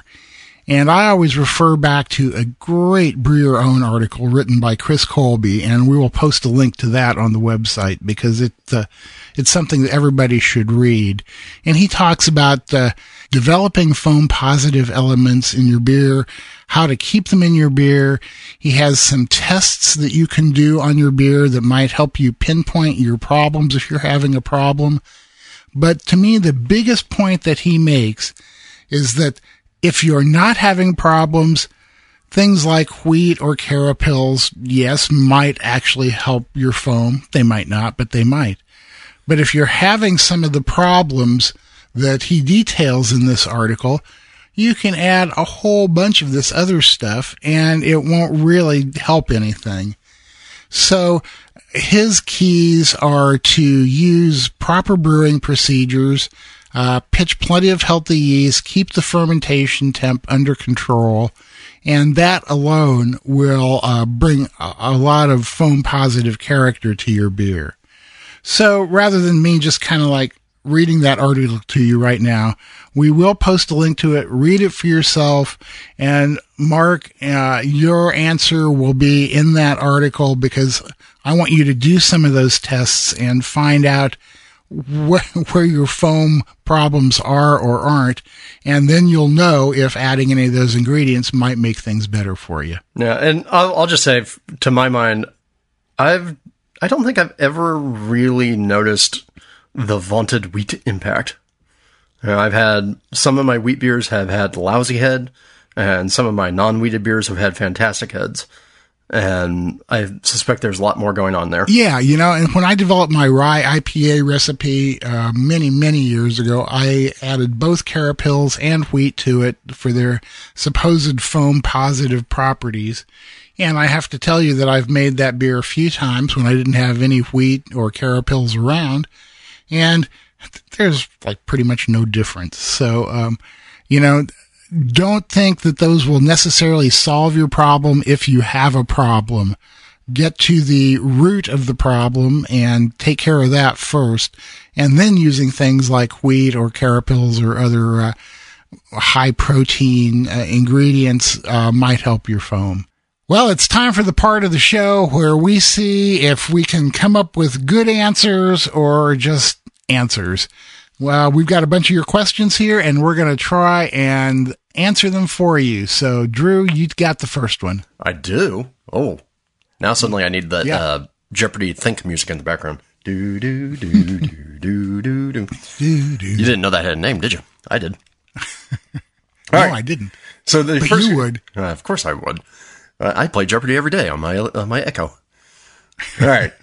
Vince Callow writes in from Facebook. He says, "Hi, I heard the show on New England style beers, and I have a question. Should I do a cereal mash on the flaked oats prior to my mash, or should I just throw them all in with my base malt? Thanks for the brew day inspiration." Well, 1, you're welcome. And 2, no need for a cereal mash with flaked oats.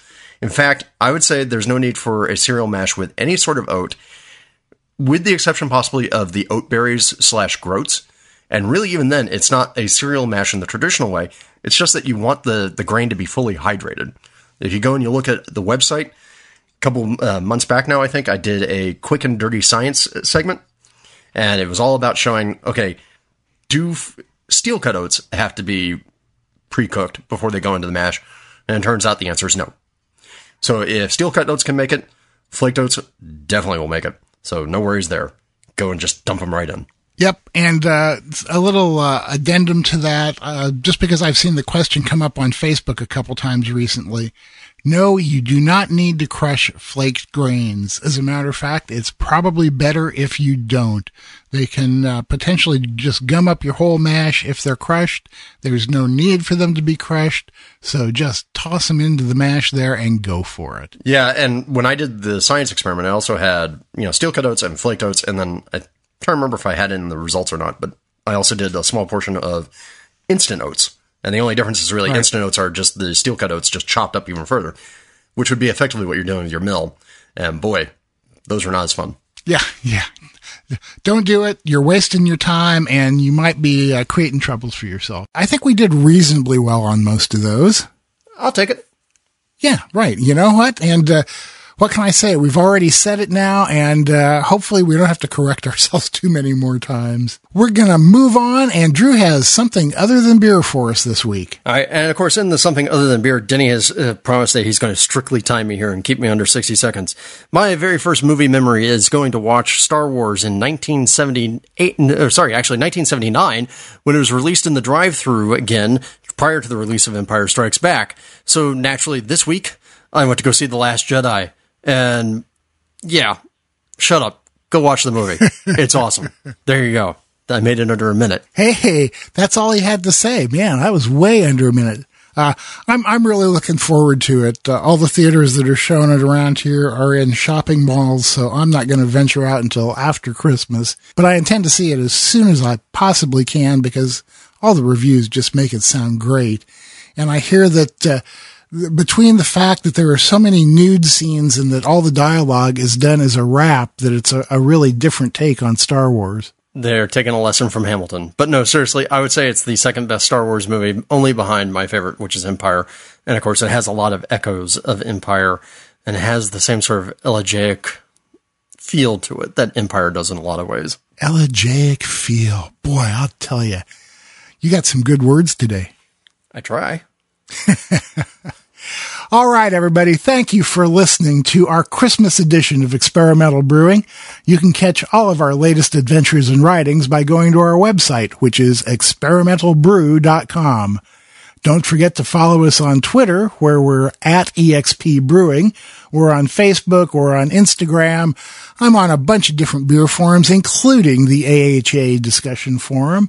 Drew hangs out on the homebrewing subreddit and on the Slack homebrew channel. If you want to ask us a question or suggest topics or a charity or recipes, experiments, or even just rant and rave, you can email us at podcast@experimentalbrew.com. Or if you want to get a hold of each one of us individually, I'm Denny at experimentalbrew.com. He's Drew at experimentalbrew.com. And don't forget, you can always leave us a voicemail at 626-765-1ALE. And hey, don't forget, we got the Q&A show, the all Q&A show, brand new Q&A coming up on February 14th. We need your questions, but even more importantly, and even quicker than that, well, it's the Brew Years. We need your Brew Years resolutions, people. And I'll tell you what, I'm gonna sweeten the pot. Whoever gives their my favorite Brew Years resolution, Denny doesn't get a vote in this one.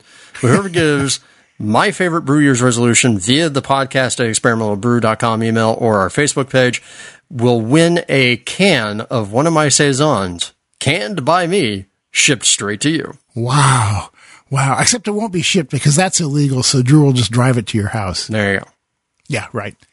So, until next time, remember to have yourself a great holiday season and to always brew experimentally. Or brew wacky and drink heavily to deal with your family. And we'll see you on the next episode of Experimental Brewing.